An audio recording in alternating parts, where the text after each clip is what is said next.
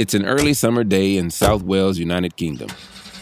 Two buddies, Leighton Davies and George Powell, are taking a drive. They speed past the small streets of the town they call home into the lush green valleys of the British countryside. Powell, a 38-year-old warehouse worker, and Davies, who's a little bit older than his friend and a school custodian, are heading to a hamlet in Hertfordshire, a county in West England. But they aren't just out driving for the hell of it. They're traveling all that way to walk around in a field. That's because Davies and Powell are detectorists. What are they detecting, you might ask? Stuff in the ground. Yep, detectorists are the people who walk along the beach or, in this case, a grassy field with that long contraption metal detecting thing looking for, well, whatever it is they can find. Now, there's certain rules when it comes to detecting. First and foremost, you got to get permission from the person whose land you're detecting on. Suppose that makes sense. And while Davies and Powell had permission to scan this property, once they got going, they were in the zone. I mean, listening to the metal detector, waiting for something to send this thing into a beeping frenzy.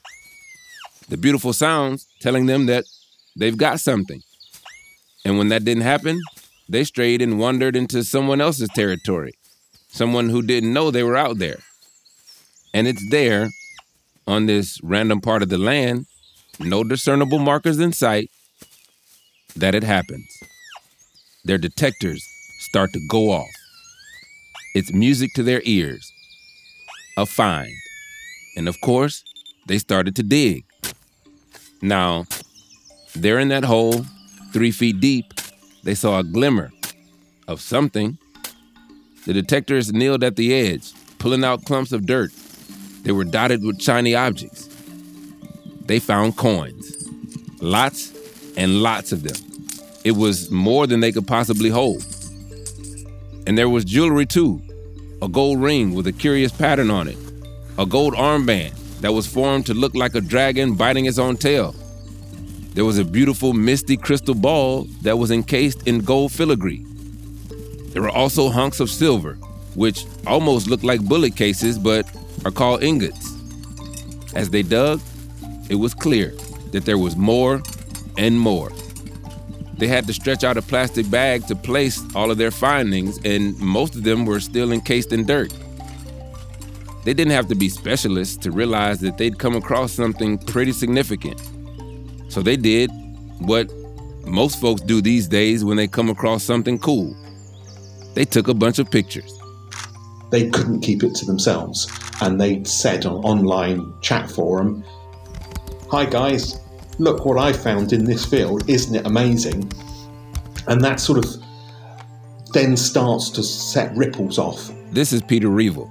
He's the Finds Liaison Officer for the British Antiquities Scheme. Basically, Peter is the guy you go to when someone finds something in the ground. He evaluates it and makes a record of it. And Peter's got good relationships with most detectorists in the area.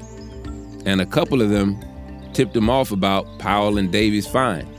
Suddenly, sort of within a couple of weeks of them finding it, I'm hearing rumours from several different people saying, "Have you heard of a really important find?" I must have heard from 3 or 4 different detectorists to say, "Well, it's a massive hoard, as in there's more than 300 objects. There's gold and there's silver. What do you mean you don't know anything?" Here's the thing. Powell and Davies are required by law to report a finding of this size to Peter or another Finds Liaison Officer. Because, and stick with me here, it might actually be considered treasure. This is something which is too important just to let go. At this point, Peter or his colleagues, they haven't heard anything from Powell and Davies about this fantastic find. So I just sent them a message and said, "I hear you found something amazing. I think you know that it's treasure. You have 14 days to do something with it." The law requires any finds to be reported within 14 days of discovery. And if you don't, well, you can get into some serious trouble. Davies and Powell, they didn't know exactly what they had on their hands, but they knew it was probably worth something. And their hunch was right.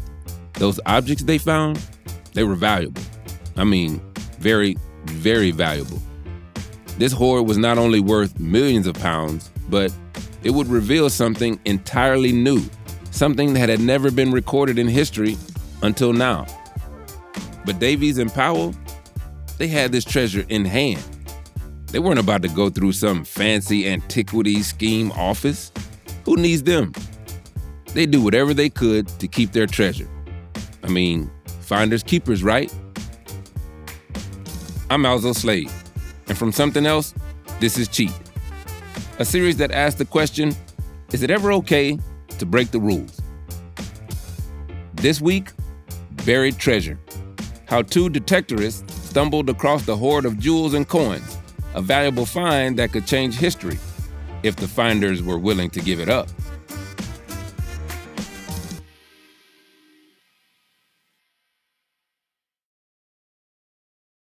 So, folks, today's episode is all about treasure. Yes, treasure. The stuff of fairy tales or pirate conquest. The bucket of gold at the end of the rainbow. You guys remember the movie Goonies? Classic film, where a group of kids set out on a journey in search of a pirate's lost treasure. As a kid, I imagined finding a chest of gold and jewels. I'm outside digging up my parents' yard, only to end up with dirty fingernails and a handful of earthworms. Sadly, I didn't have any luck. But here's the thing. Sometimes it's not just fantasy. This kind of real treasure, it actually exists. There are people who dedicate their entire lives to finding it. In fact, in England, there's a whole definition for what even constitutes treasure. And there are a whole lot of people who deal with this process, like Peter. So my job is to help the coroner in this part of the world decide if something's treasure or not. Yeah, across the pond, the coroner does two jobs. They determine cause of death, and they determine if something is treasure or not. Seems like a weird coupling to me. Oh yeah, when I grow up, I want to inspect dead people and see if that bag of stuff you found in the dirt is treasure. Peter's been working with coroners for 18 years.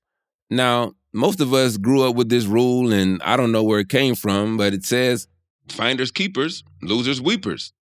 But in Peter's world, that doesn't fly.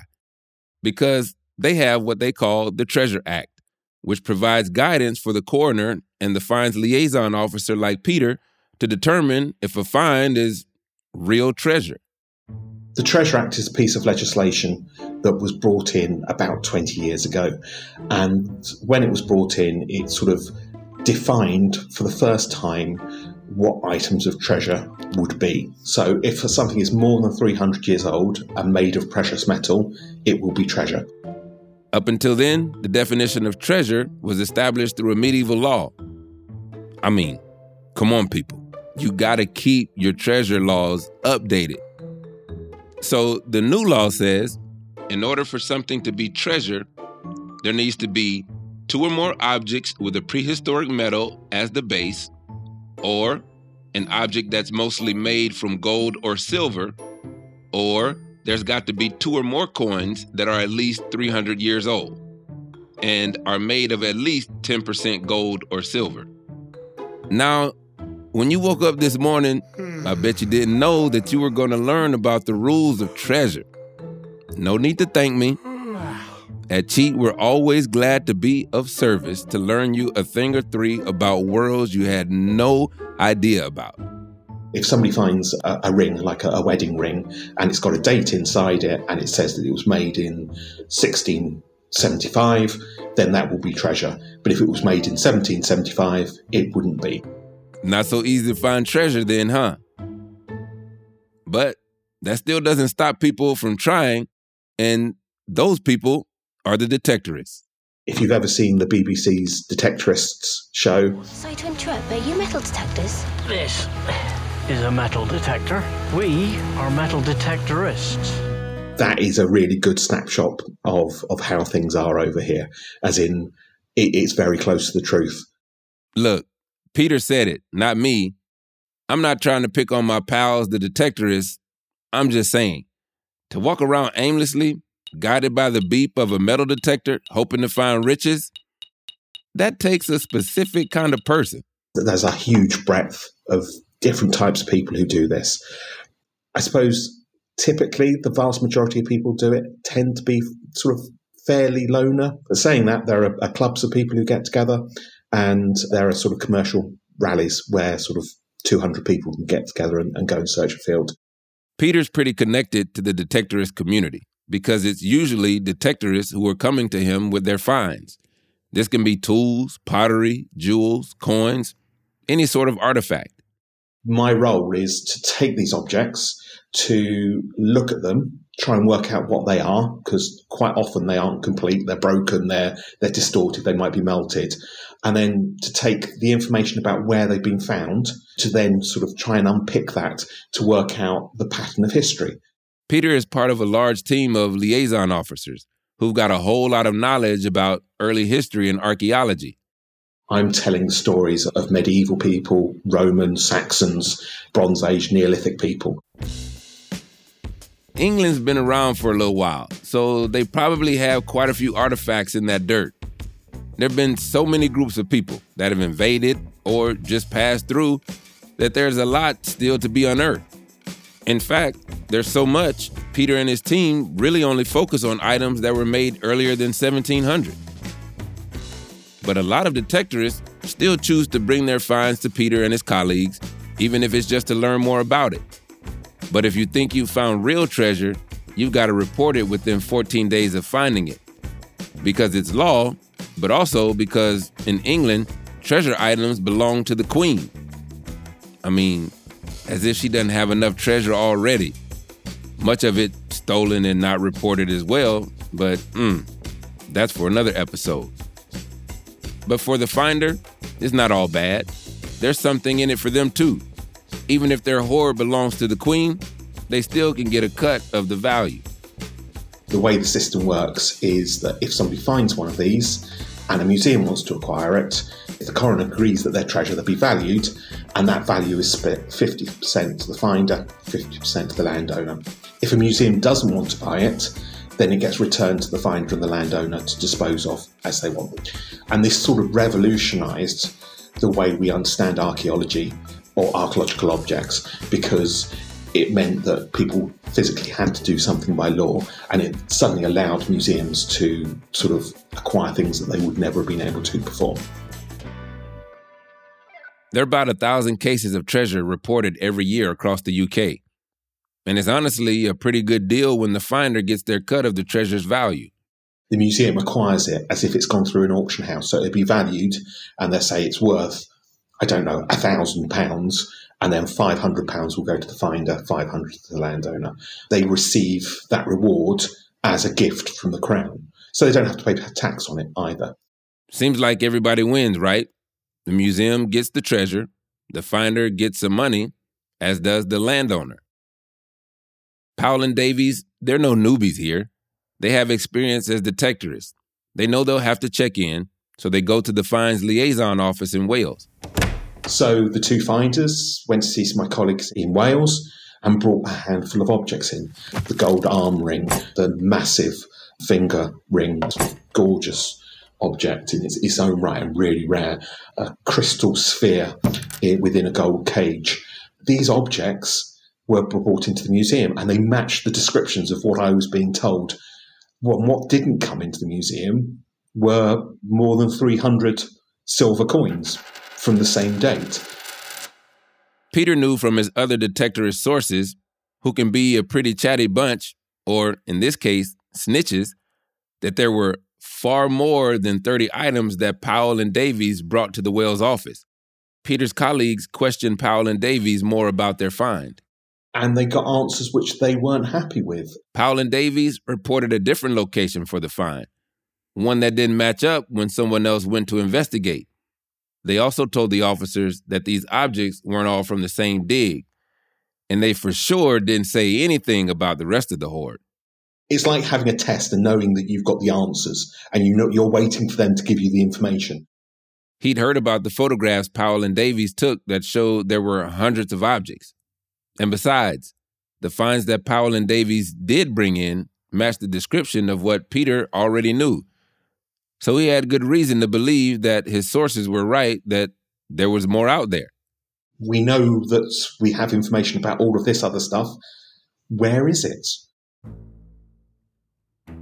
But Powell and Davies, they weren't about to give up any other information. And that's unfortunately when the police had to get involved. The police? Wait a minute. Is it really that serious? I mean, these dudes, they dug up some treasure that's been there for centuries, and the police get called? Are you going to take them to jail for not reporting coins that no one knew existed in the first place? Well, we'll find out after the break.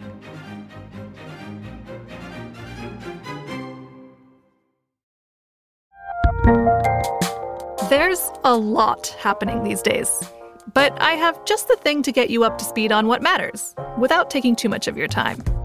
The 7 from the Washington Post is a podcast that gives you the 7 most important and interesting stories, and we always try to save room for something fun. You get it all in about 7 minutes or less. I'm Hannah Jewell. I'll get you caught up with the 7 every weekday. So follow the 7 right now. I'm Samantha Cole, host of the new season of Understood, the Pornhub Empire. Over the course of 4 episodes, I'll tell you how a horny YouTube knockoff in Canada came to dominate the porn world, only to shatter their cheeky reputation in a massive scandal. The Pornhub Empire is a new season of Understood from the CBC. Available now wherever you get your podcasts. Now the police are in on the whole treasure hunting thing? Maybe it all sounds a little wacky, but these artifacts, actually, they're worth a lot. And by concealing them, Powell and Davies were actually breaking a law. The police were very, very interested because it represents a huge, significant lump of money. And we had information. We knew roughly what had been found. It had been corroborated by some of the material which had been handed in. And the next thing, the police went to arrest them and raid their homes to see if they could recover any other artifacts from it. And Peter went with them. I was somebody who went along with the police to help them understand the objects that they were recovering. It wasn't exactly what Peter had ever anticipated would happen in his 18-year career as a fines liaison officer. It wasn't like you see on the telly where sort of they bash down the door and they pour in and stop, I'm an archaeologist, I know what I'm doing. It wasn't that. But basically, I went to a police station, I was driven to South Wales. They'd already arrested the two detectorists and taken them away, and my job was then to work with the team who was searching the house. He was there as an expert. He could tell the police if there was anything significant to the case in the detectorist homes. And there was. They ended up finding 24 more coins. But still, nowhere near the alleged hundreds. These people have had the opportunity to do the right thing. We now need to investigate. And we had no idea what the hoard was going to be. We just knew that we hadn't got all of it. At this point, if you're like me, you're probably thinking, man, what is the big deal? Why are they employing law enforcement and all of these liaison people for some coins? Well, we probably need to pause here for a second to talk a little bit about why this hoard was so significant. See, we know these objects are worth a lot of money because they contain a certain amount of gold and silver, and they're rare.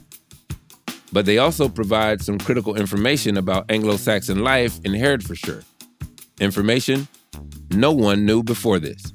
So we're talking from about the 5th century to the 10th, 11th century. That's the whole Anglo-Saxon period. This is Judy Stevenson.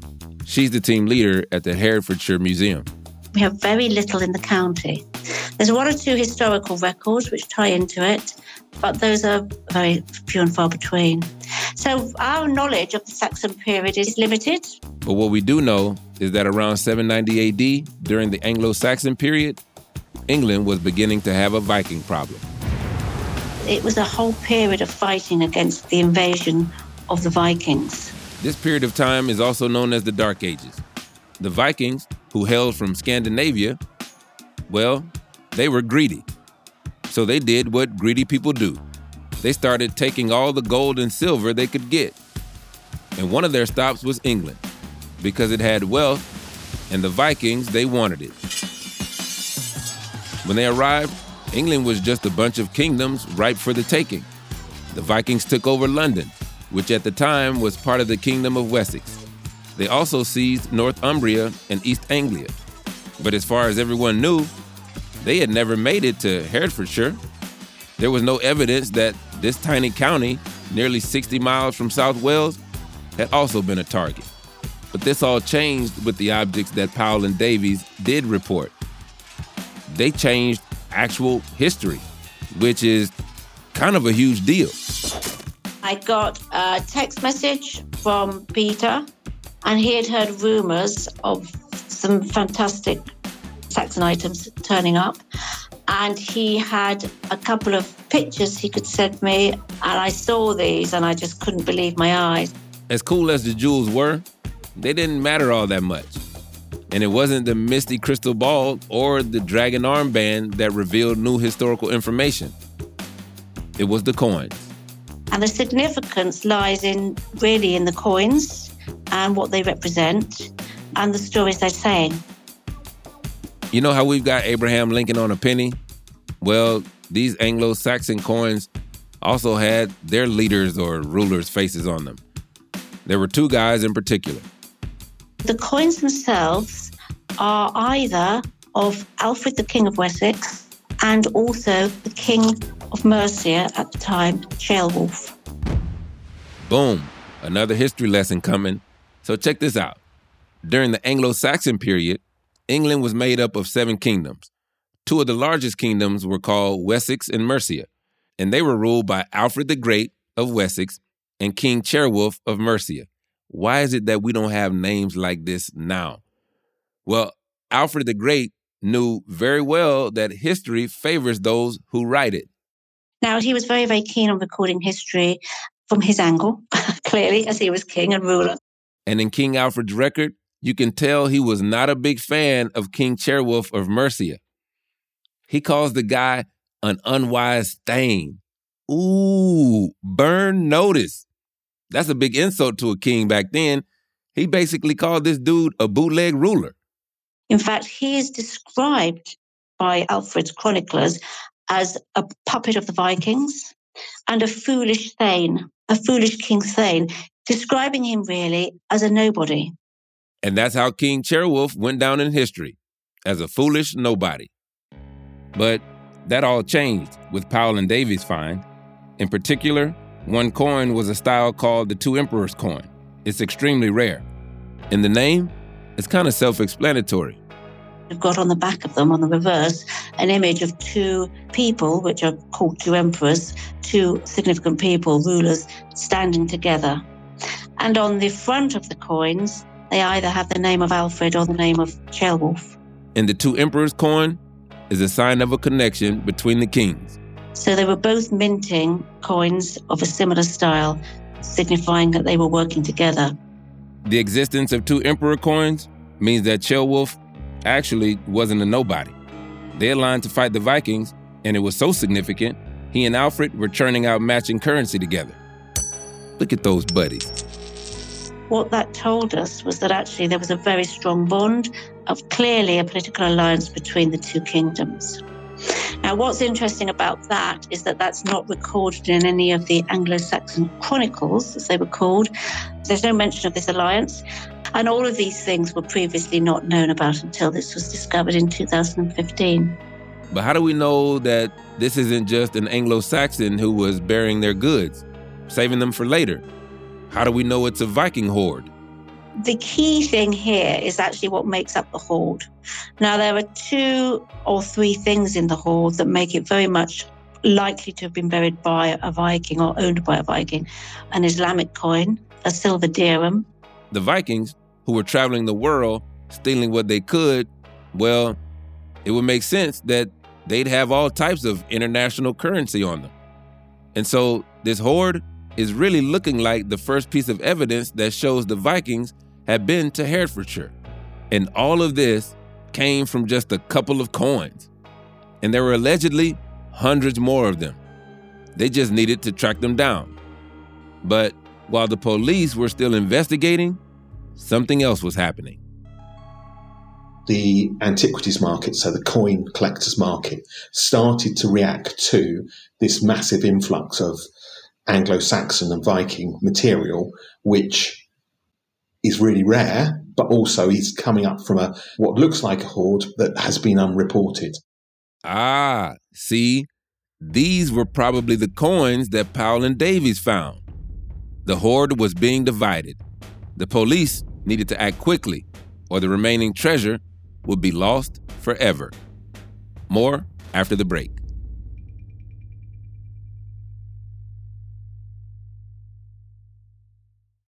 If you're looking for a smoking gun, I can absolutely guarantee you will not find it. In October 2001, a series of letters filled with a deadly powder called anthrax were dropped into the U.S. mail system. What started as an unprecedented case turned into an unsettling mystery. Who sent these deadly letters, and why? From Campside Media and Sony Music Entertainment, I'm Josh Dean, and this is Cover Up Season 4, The Anthrax Threat, available now.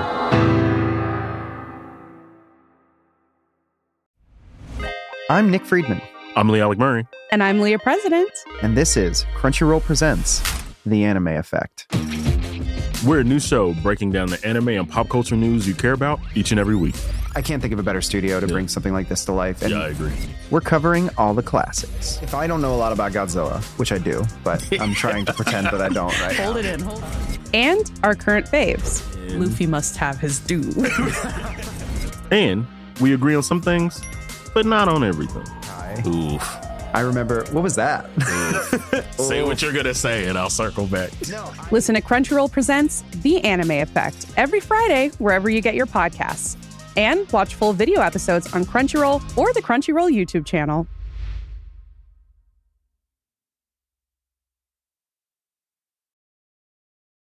I think it's clear by now that we're really talking about treasure here. Real treasure. Not only are these pieces financially valuable, they're also changing the course of history. The coins themselves, which were recovered, are so extremely rare, as in individually, they are worth tens of thousands of pounds, and they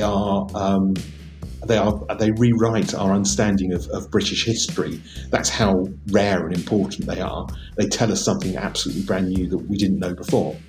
The archaeologists, they really want to get their hands on the rest of these coins.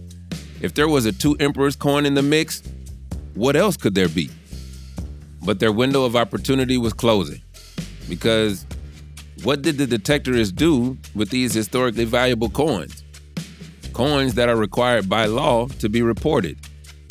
Well, they found a couple dealers and started to sell some of the coins on the antiquities market. Whether the detectorists knew that when they sold them, I don't think they did. But I think the people buying them absolutely did. Powell and Davies didn't even make that much money from the pieces they did sell. We know that the coins that they'd sold, they received very little money for them, as in less than 10% of their actual worth they received in cash. Less than 10%? Ooh, that's gotta hurt. Over the course of the police's investigation, they seized Powell and Davies' phones. Do you remember how they took those pics of the treasure when they first found it? Bro, why did you guys take pictures?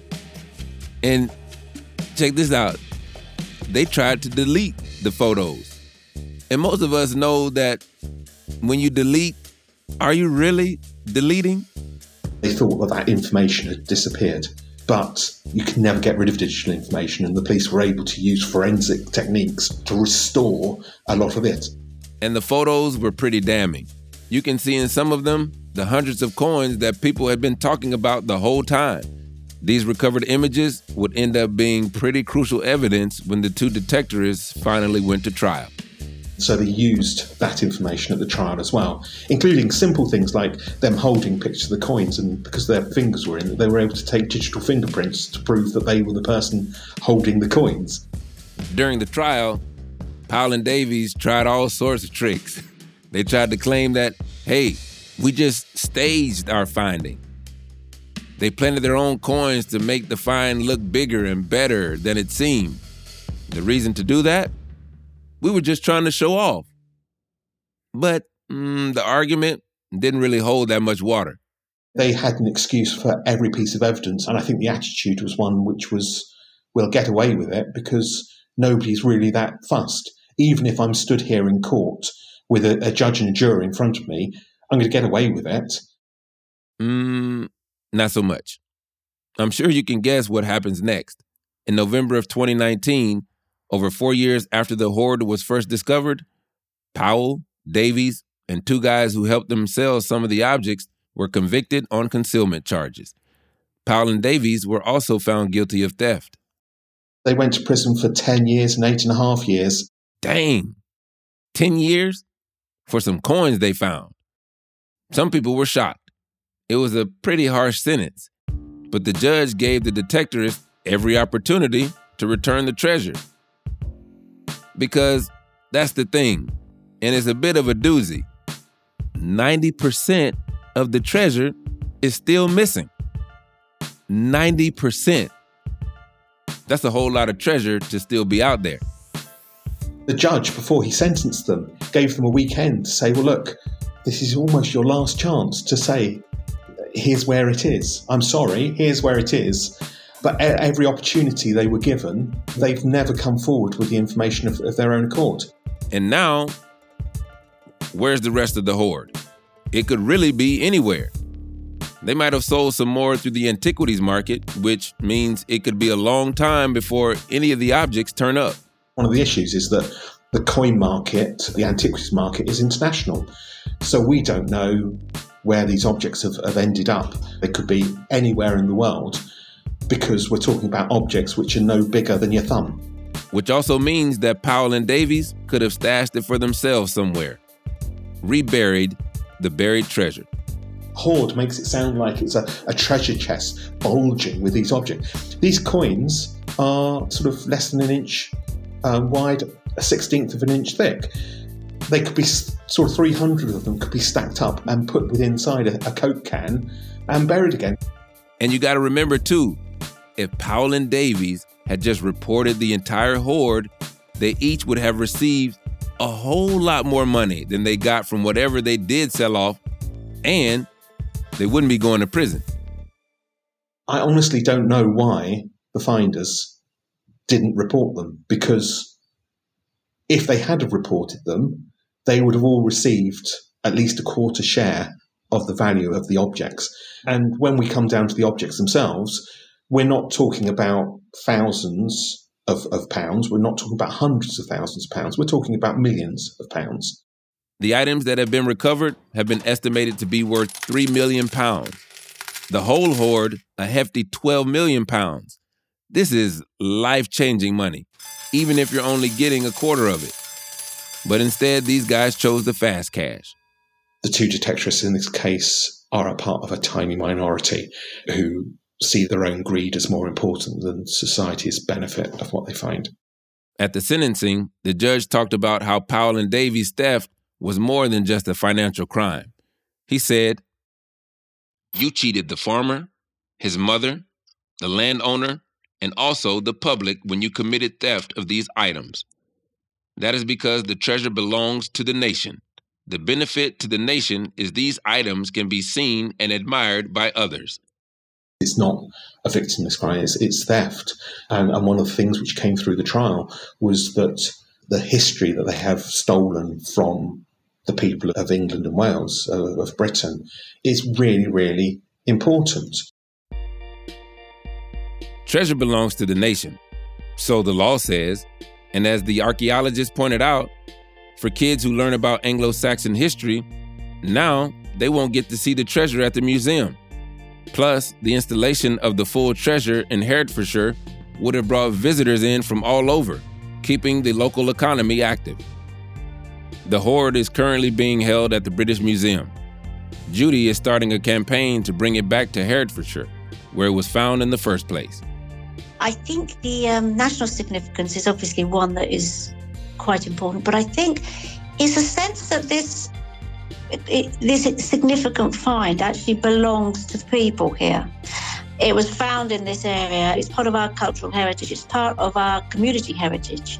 And therefore, it's significant. And it needs to be here, really, where it's part of where people live. As for the rest of the hoard, well, we might not know for a long time what happened to it. The pill I have to swallow is that, yes, archaeologically, we've done everything we can. But could we have done something different? How could we have got those people to report their find when they made it?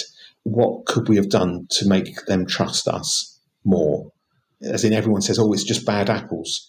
But this happens regularly. Not so regularly that it's newsworthy, but we know these objects are found on a regular basis across England and Wales. And when they are found, that some people don't do the right thing. And it sort of means that the system isn't always working the way it should do. These guys broke the rules and they cheated, trying to get over it. But it seems like the only people they did cheat, literally, were themselves. They cheated themselves on so many levels. First, by taking photos and showing off.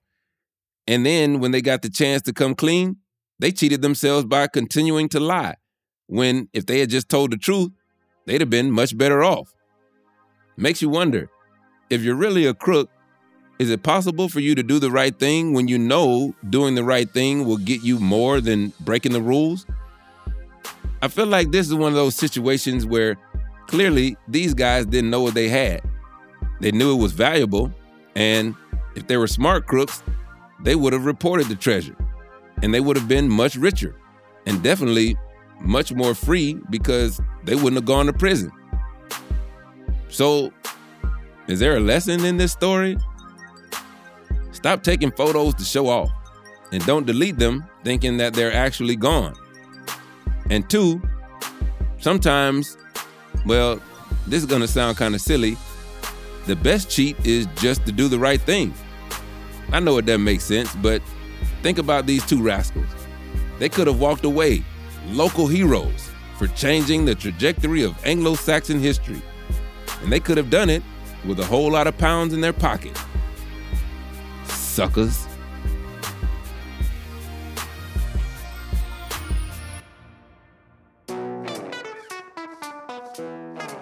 Hey folks, thanks for listening. Just a reminder to follow Cheat wherever you get it. And please do leave a rating and a review if you like what we're doing. It helps other people discover the show. And of course, we want more listeners. Also, if you want to listen to the show without the ads, you can subscribe to Cheat Plus. It's like Cheat, but better. It's just $2.99 a month, or if you're in the UK, £2.49. And you get all of this without having to listen to those annoying commercials. Just go to Apple Podcasts and hit subscribe instead of follow. You can try it for free now. Next week on Cheat. I felt betrayed by the whole thing. I just felt like I had been hoodwinked. But the funny thing is that I knew that Aceh exaggerated from time to time. I knew eventually sometimes that he didn't tell the truth. I did not imagine that it was to this capacity, however. Cheat is written and presented by me, Alzo Slade. This episode was produced by Julia Doyle. The executive producers are Lizzie Jacobs and Tom Koenig. The series editor is Tom Fuller. Engineering, sound design, and scoring by Martin Peralta at Output Media. Our production coordinators are Jennifer Mistry and Iker Egbatola.